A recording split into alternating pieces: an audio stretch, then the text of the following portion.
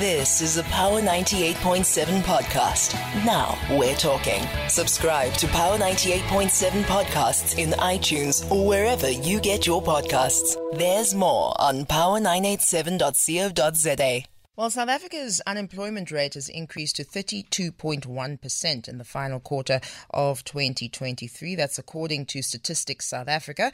And of course, that'll be up from 31.9% in the previous period. The total number of unemployed individuals rose to just under 8 million. And in addition, an expanded definition of unemployment, which includes those who are discouraged from seeking work, showed that 41.1% of the labour force was without work in the fourth quarter, compared to 41.2% in the previous period. Still very, very high numbers. Joining us now is Ravi Naidu, CEO of Youth Employment Services, or YES, to discuss the implications and meaning of these figures. Ravi, thank you very much for joining us. Welcome to Power Lunch. Thanks very much, Bobby. Okay, so with the announcements by Stats SA of the official SA unemployment rate increase, the burning question is, what hope is there left for the unemployed youth of South Africa? What can people look forward to with these types of increases? Right, yeah. So the numbers are very high. And just as a reference point, any country with an unemployment rate over 10%, that's very bad. So when you're talking about a move from 31.9% to 32.1%, it's a 0.2 of 1% change. But we have been for decades now stuck in the in a pretty poor place from a jobs point of view. So look, we have 16.7 million people who are working. So, and that number has, I think, since COVID gone up by 2 million. So that's, let's take that as a positive. But we have 7.9 million people who need paid employment. And every year there's more people coming in. So there is a lot of hope, because obviously a lot of stuff is happening.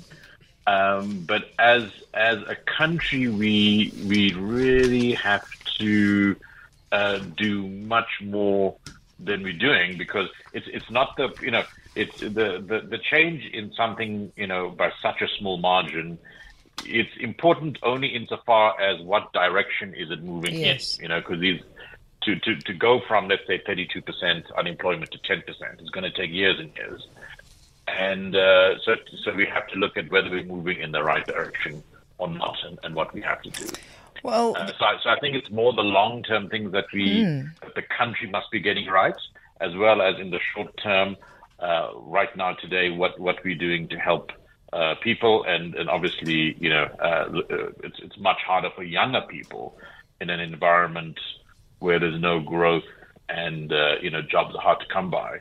Younger people have no work experience, tend to be lost in the queue, and those are precisely the people you have to give a chance, because many of them have a lot of potential, and they're the ones we need to be able to replace, people as they retire. We have also lots of people going into retirement, and where are the people who are going to be taking over from them? Sure.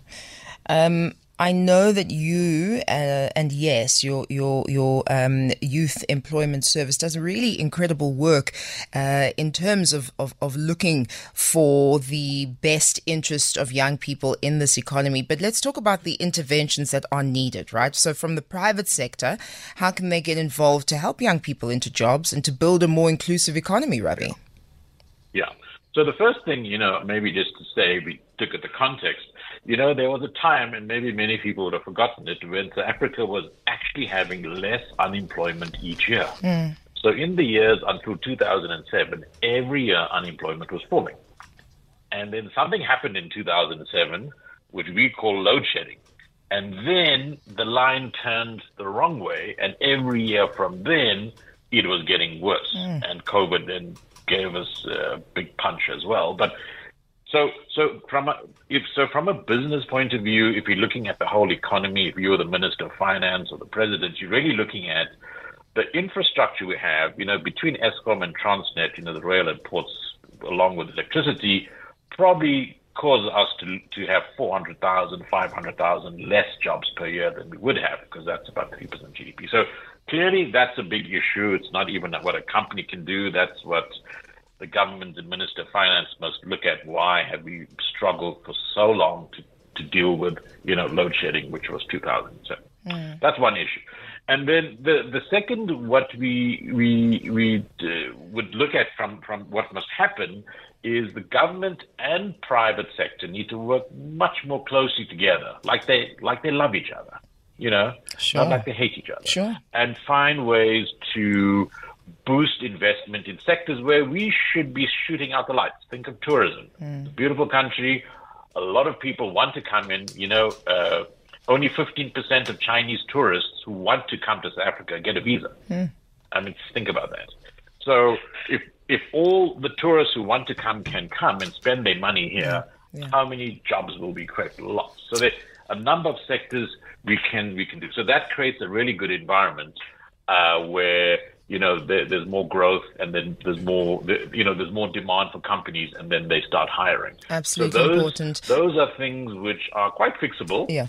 And very important for the big picture. Ravi, we're going to have to leave it there in the interest of time, but there we go. Ravi Naidu, CEO of the Youth Employment Service, or YES, talking to us a little bit more about what can be done in the wake of this news that South Africa's unemployment rate has increased to 32.1% in the final quarter of 2023.